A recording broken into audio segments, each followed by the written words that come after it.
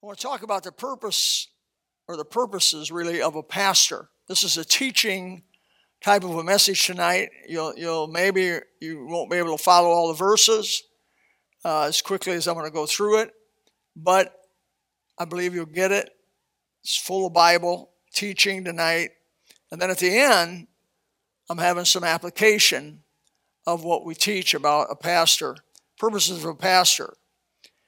Whether you like it or not, and maybe whether you understand it or not, a pastor is a gift from God.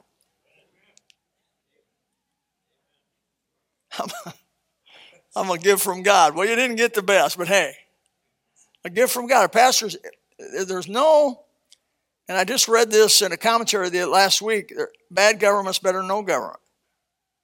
You don't want to be leaderless. You don't want to go off into chaos.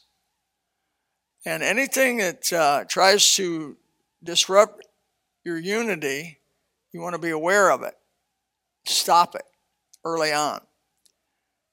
So what are the purposes of a pastor? Look, this is from a Bible study I did, and hopefully you can benefit from it. We're to preach the word.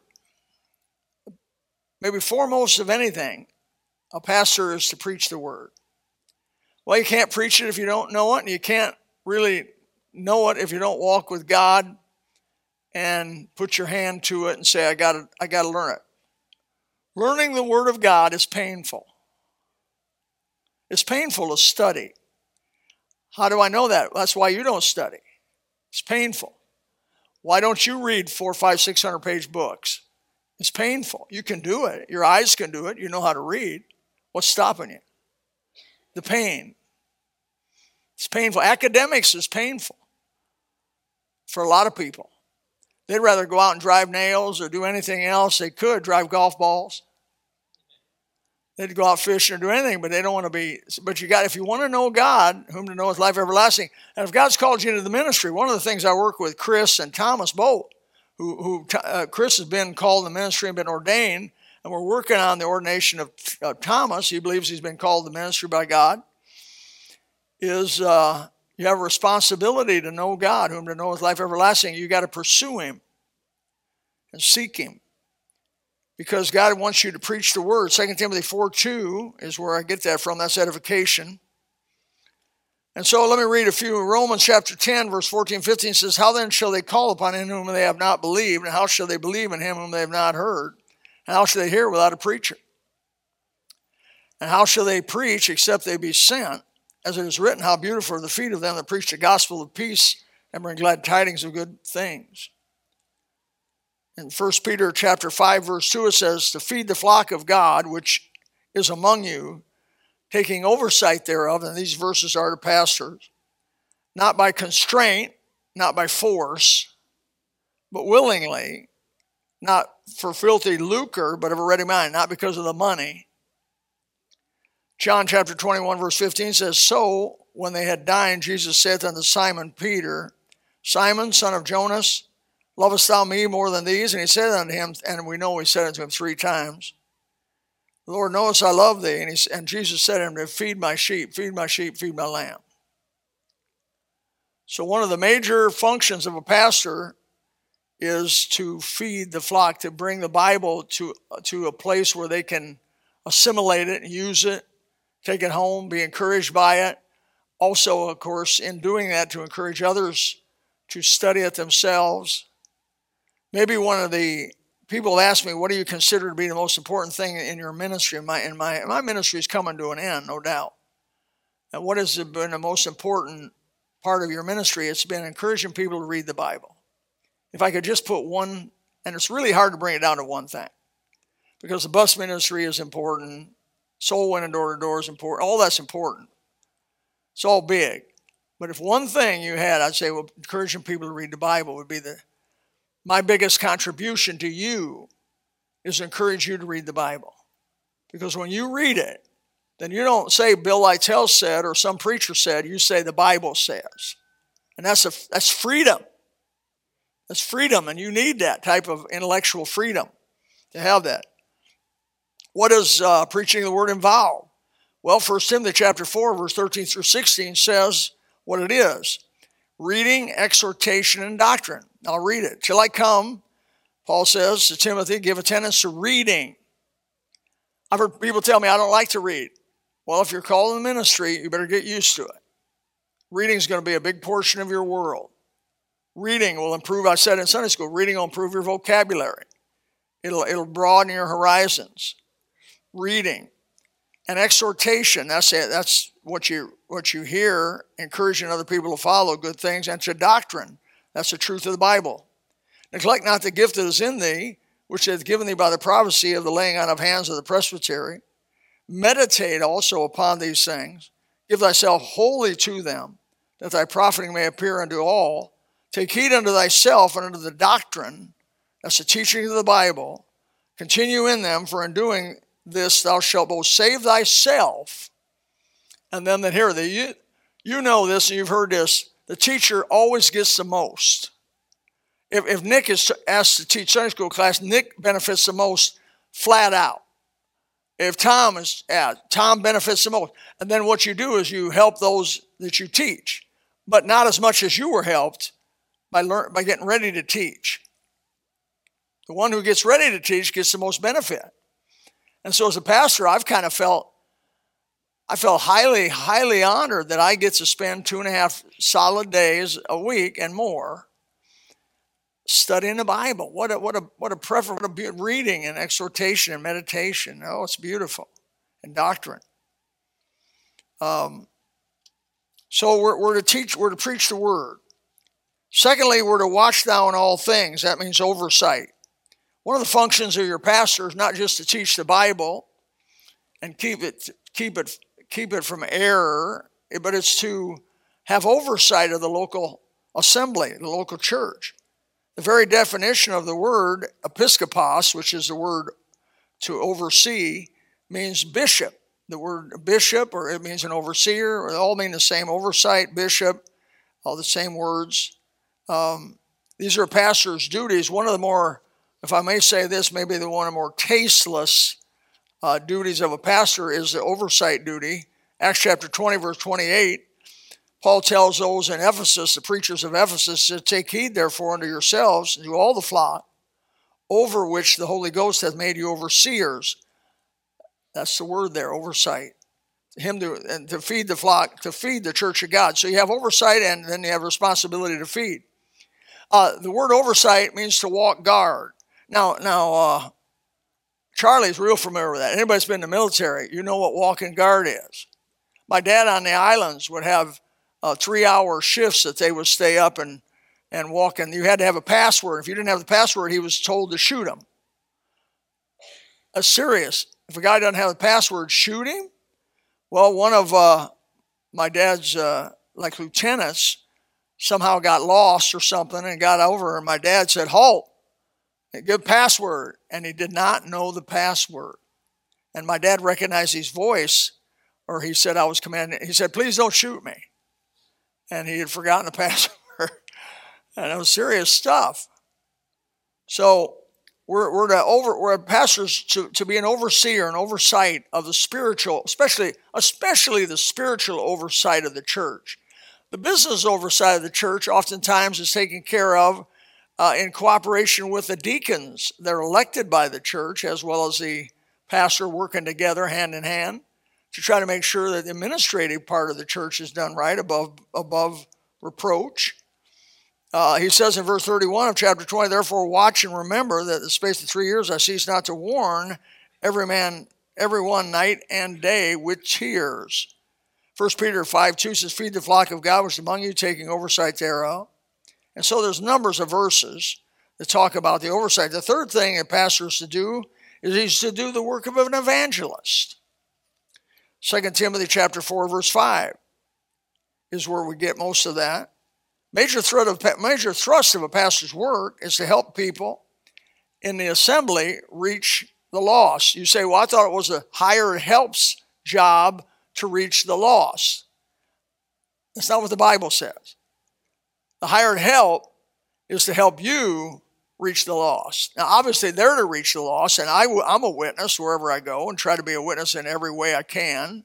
I do that personally because I think you lead, you don't drive people, you lead people.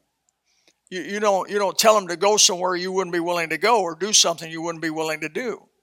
I believe in a leadership type of a thing, not a driving folks. But here's what the Bible says in Ephesians chapter 4, 11 and 12. And he gave some apostles and some prophets and some evangelists and some pastors and teachers for the perfecting of the saints, for the work of the ministry, for the edifying of the body of Christ. And so he gave these evangelists and apostles, well, no more apostles, but he gave prophets and evangelists and pastors and pastor teachers. They're actually pastor teachers is one office. To help the saints to grow, to get united together and become soul winners, to become witnesses for Christ. It's God's system. So we're supposed to preach the word. That's to edify the body of believers. We're supposed to watch and be an overseer in all things. And we're supposed to do the work of an evangelist, to be a soul winner. I believe you find that here at the gospel. I've tried to do that. The man before me, Harry McKinney, tried to do that also. And V.L. Martin, which was only here for 6 months, he also fulfilled that same ministry. God's system for the church is a pastor-people relationship. If you're not right with a local church, you're not right with God's method of reaching the world. God has chosen one way to reach the world, and that is through pastor people, pastor deacons people. To go out there and to reach them, to gather in little groups. Doesn't have to be big groups. Can be little groups, 10, 12 people. Can be 1,000 people. Can be different sizes, and there are all different sizes and shapes of the local church. But I've had people talk, when I go door to door or whatever, get in conversation with people, they'll want to argue with you about, well, I don't need to go to church. Somebody the other day was telling me they were right with God. They haven't gone to church in 10 years. Any church. Oh, you mean to tell me you're so peculiar that there isn't a church in the whole area that you believe you can fit into? Most of the time, they're overcritical. Most of the time, they're critical of every little. If there's one little flaw, they think, well, then they don't want to be part of that local church. God, basically, where God's coming from is overlook whatever flaws you got to overlook, but be part of a Bible-believing, evangelistic local church. Overlook the flaws of the preacher as long as they're not heretical. Now, I had a call the other day from one of our, I believe it was Corey Phillips, and he had a guy come in the church there that was involved in some heretical radicalism of a kind of fundamental I call them super fundamentalists. Nobody's doing right but them. Everybody else is wrong. In fact, they don't believe you can be saved by a gospel tract. And so I have a testimony on our website about my wife receiving a gospel tract, helping her be led to Christ. And he, in one of his sermons, he put on YouTube, knocking Gospel Baptist Church. You probably don't know he's been knocking us, but he knocked us. He said, I don't even think that preacher's wife is saved. I think Kathy's saved. Of course, you wouldn't be able to know that. How arrogant it is. I don't know. In order to say, I say, I think Brother Mike's saved by the fruit I see in him. But ultimately, when he stands before Jesus, that's when that's going to be decided. Amen. According to Matthew chapter 7, 23, I think 21 and 23, there's going to be many come before Jesus that knew him, talked about him, preached about him, even did some miracles in his name, that he's going to deny that he ever knew them and not be part of it. So for sure, we can't judge the heart. No man can judge another man's heart. You cannot judge the heart. And heart's where you get saved. With the heart man believeth unto righteousness. Tongue confession is made of salvation, but the heart's got to start there. So I really can look at you, and all I can look at is outward fruit. But it's at best it's rough. It's a rough judgment to do. But ultimately, it's what's in your heart between you and God on whether you're saved or not. So how awful would it be for me to go around telling people whether they're saved or not? But these super fundamentalists, as I call them, want to be heretical. One of the jobs of a pastor is to make sure that they are not coming into Gospel Baptist Church. You folks never know, probably, of the wolves that I've had to drive away. The wolves that have tried to come in Gospel Baptist spoil what we got here by causing division among us and animosity among us and critical spirit. Let me say, the critical spirit's not of God. I'm talking about critical spirits, just critical everything. Critical this, critical that. Stop. That's not God. God said to use all the power you have in you to stay united. We're commanded to be of one mind. And so when God commands us to be in one mind, that means I have to ignore some, hey, I've been married 51 years. I've had to ignore some imperfections. And my wife's had to ignore a lot of imperfections. And she's had to move on past, like, I'm not even going to tell you. You'll enjoy it too much. I'm not going to let you enjoy that. And by the way, this is superfluous to me to say this, but God calls men, biological men, to be pastors.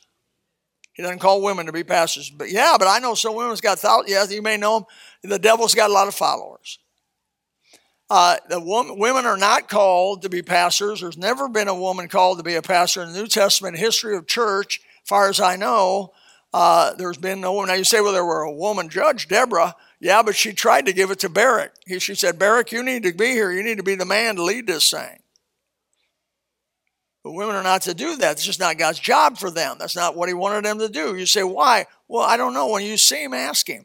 The Bible pretty well just says what it says. It doesn't say why a lot of times. So it's a job for men. And it's a principle. We also got to be careful how you treat your preacher. Now, I'm saying this, and it's a little uncomfortable for me to say this, but it's the Bible teaching. David was very careful not to touch God's anointed. Be careful. Be careful how you treat your pastor. I mean, don't give him favor above anybody else, but don't berail him worse than anybody else or more than anybody else either.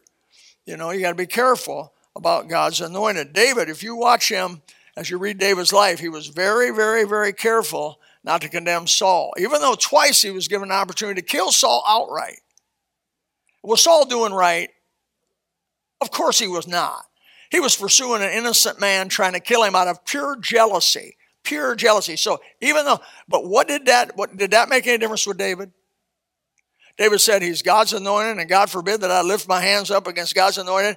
God, when he's ready, is going to take Saul out. And when God was ready, God took Saul out and his sons and his family. He did what he was to do, and he let him do it. But David says, God forbid that I do that. I'm not going to lift up my hand against God's anointed. That pleased God. So I read a book one time. The title of it was intriguing. I had to read it. It said, How to Murder Your Pastor. I'm not trying to give you any ideas tonight, but I'm going to run through these things. I did a little listing on some of the things I found in that book. It was very interesting. How to Murder Your Pastor, number one. Have false and unrealistic expectations of him. Have a pastoral stereotype. I've had people come to me. I've had people say every kind of thing to me negatively. They said, you don't have a voice of a pastor. I just say, you're right. And then, you don't do this or you don't do that. Or my pastor did this and my pastor did that. Quit comparing me with your pastor. You had a pastor up north. God bless his soul. He was a wonderful man. But now you're here and you got me. You're stuck with me. And I have somebody in my mind right now that kept telling me about a pastor she had when she was a young person and how he was so a wonderful guy. And she's never found a pastor to live up to him and has never been involved in the local church for 25, 30 years now because she never found a pastor who was good enough. Hey, I don't know. I'd have liked to have met the guy. I mean, man, I'd just like to shake hands with the guy after she talked about him. I said, man, if you talk about me like that, we'd probably grow another 10, 12 people.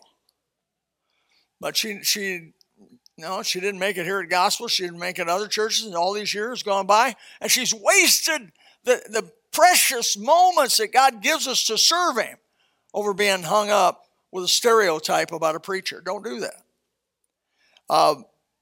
The next preacher after me, maybe it'll be Chris Barrows. We hope so. I think he's ready. We're getting ready. And you say, well, Chris ain't like Pastor. I tell you, don't compare the next guy to me. You'll never be happy if you keep comparing. Listen, when I'm gone and off the scene, I'm gone and off the scene. And don't talk about me to the new guy. That'd be like me talking about one of my old girlfriends to my wife. How do you think that'd work out?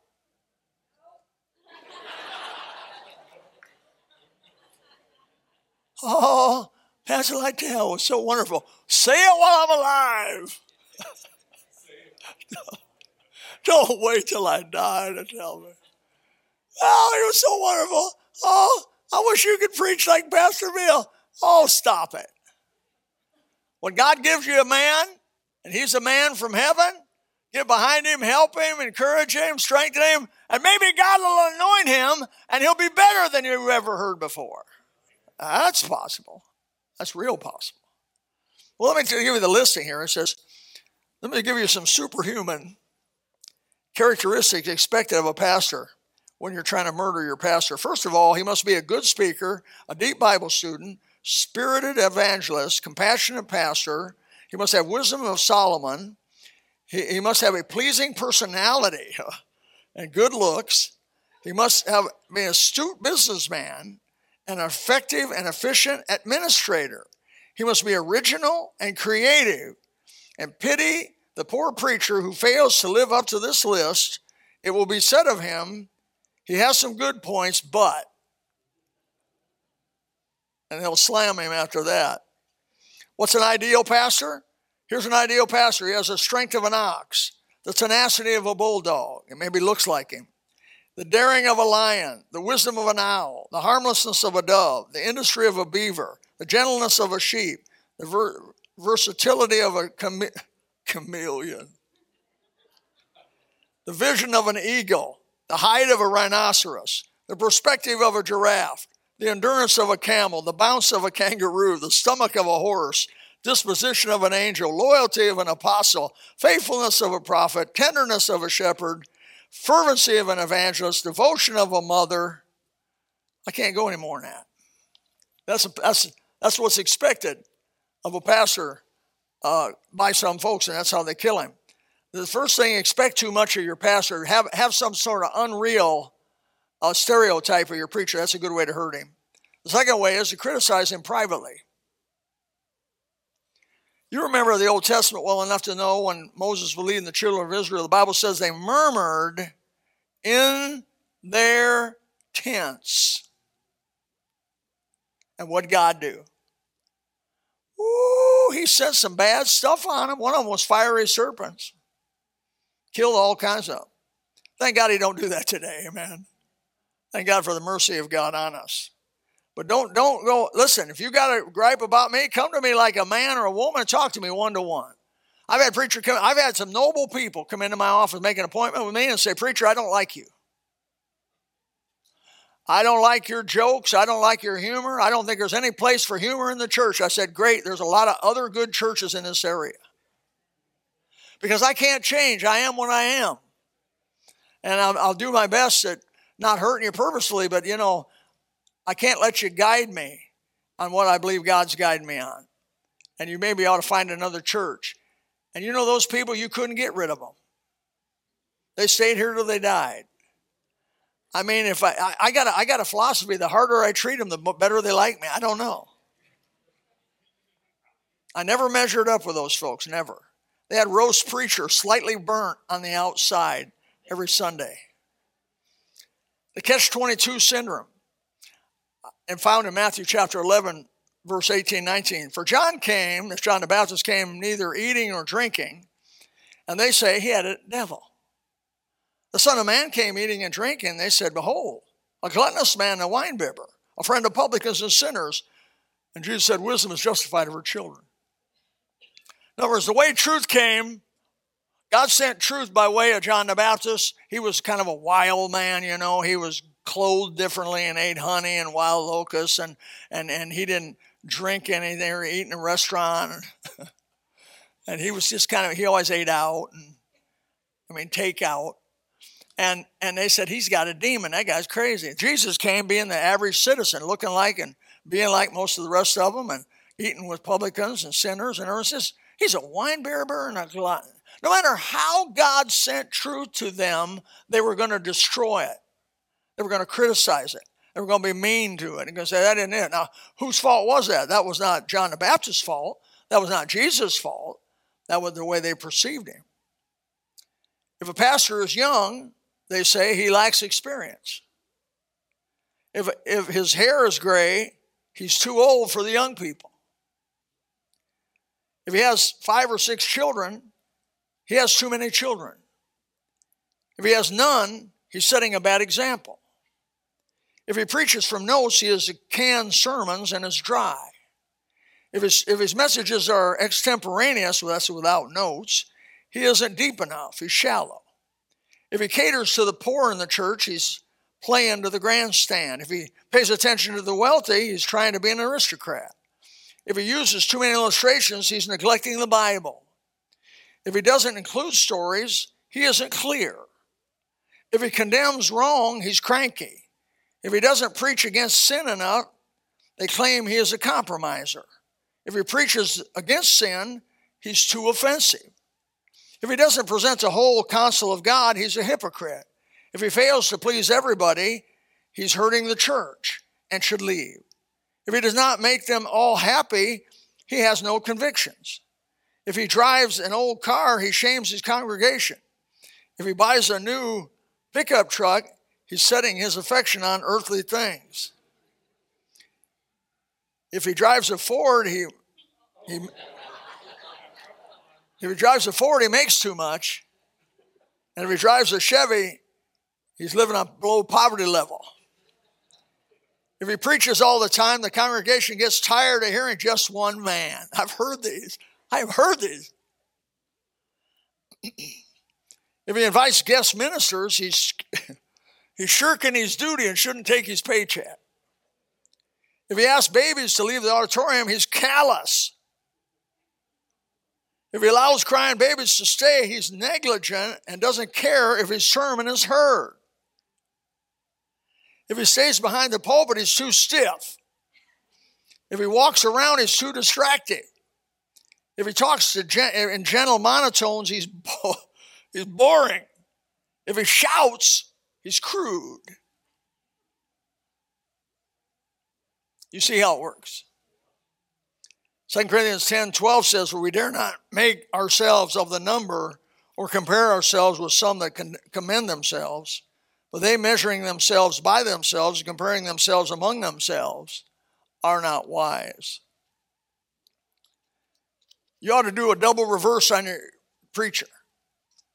If you've ever been guilty of any of those, do a double reverse. Look the pastor during the message in the eye and say, "Glory to God, amen." And he will probably preach himself to death. Pat him on the back and brag about his good points, and he'll probably work himself to death. Rededicate your life to Christ. Ask the preacher for some job to do in the church, probably some lost person you could win to Christ, and he'll probably die of a heart attack. Get the church to unite in prayer for the preacher, and he'll soon become so effective that a larger church will take him off your hands. God gave pastors as gifts to the church. Neglect, criticize, attack, gossip, complain, and you may not have one. And nothing is worse than a sheep with no shepherd. The wolves will freely devour the sheep. You've seen it. You've seen it. Most of you old-timers seen this happen. Preacher had been there a while, stepped down, and the church divide over this or divide over that and can't get agreement on what God called, and the church will then literally dissolve.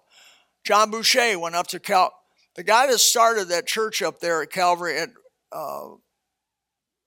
Calvary Baptist, isn't that Calvary Baptist Church up there, in the name of that up there? In Bokeelia? Where is that thing? No, I can't remember the name of the lousy place right now. See? It's happening. And so, where John went up there, I can't remember the guy's name that started it either. I'm in bad shape. This is why I don't do extemporaneous. But I'll remember it when I'm walking out of here tonight. So anyways, the guy that started the church up there, he was there for over 35 years, I believe, had a heart attack and died. And they had called one guy in, and that didn't work out. Called another guy in, that didn't work out. Called another guy in, that didn't work out. That church was 600 people at its peak. Had a school of over 100. By the time they got done with those 3 guys, which was a period of about 7 or 8 years, that church was down to 50 people. maybe 50 people. Financially, the only reason they survived is everything they had was paid for. And they survived long enough to have John Boucher, which I felt, and Wendell Heller felt, God put there. We felt God was calling John and Darla to go there. And it's turned out. It's turned out they got behind him. And John's not perfect. Darla's not perfect. My goodness. But if that's God's man for that place, and God's blessed it, now they're up, growing, and things are going good there.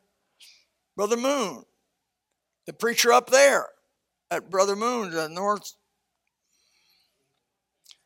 North Gainesville Baptist Church, he died of a heart attack. And they all of a sudden didn't have a preacher. But they were smart. That was your uncle up there, I believe. Is your uncle up there as a deacon? They got right on it. Got a guy, and Brother Moon. I thought, boy, that'd be a good match up there. He's about half a hillbilly anyway, and he likes to eat, and that puts him in like Flynn with. And he likes to eat. He knows the Bible, and he's about 40 years old. And he went in there, and he's doing a good job. God's blessing that work. They're getting behind him. They're smart. You need a preacher. God called, yes, preacher that you can get behind and say, this is the guy. We're going to get behind him and we're going to pray for him instead of criticizing him, instead of being rough on him, instead of being hard on him. Now look, if he goes off into heresy, get rid of him because he's not God's man, right? If he goes off into heresy, he's not God's man. But if he doesn't go off into heresy, brother, and God calls him and you all vote for him and you pray about it and everything, put it together and pray and God calls him, you bring him in here, he's God's man by the grace of God. And I hope this place will go on. I was thinking the other day, wouldn't it be nice if Gospel Baptist went 100 years? 100 years. Wouldn't that be great? Phenomenal. Could happen. I heard a church in the East somewhere had a 200-year anniversary. Now, Baptists, to get along for 200 years is somewhere right around a miracle. 200 years that church been in existence in any kind of shape. I thought was a great accomplishment. It would be very tremendous, to those people up there. May the Lord help us. And I hope this helps you in some way. Father, just pray. You led me to do this, and I didn't want to do it. But you led me to do it. And I said, I'll do it. I always told you I'll preach anything you want me to preach. I'm real uncomfortable, Father, about preaching about the office I'm in. But you led it, and I did it, and may these folks be blessed by it. I don't know why you had me do it, but I don't have to know why. Pray that your hand be upon Gospel Baptist Church. Pray your power of God be upon these folks as ultimately when they have another preacher. I'd love to see Chris Barrows come in if it's God. And Father, if it is, make it plain, anoint him powerfully. May the deacons and everybody be in agreement if that's the way it goes, if that's what they decide to do. What a wonderful thing that'd be. Somebody's been here 7 years. Father, grow us, help us. In Jesus' name, amen. If you would like to know more about the Lord Jesus Christ, you may contact us at the church website, gospelbaptistchurch.com, or you can go to Facebook and type in Gospel Baptist Church, Bonita Springs, Florida. Also, you could call the church office at 239-947-1285. Thank you, and God bless.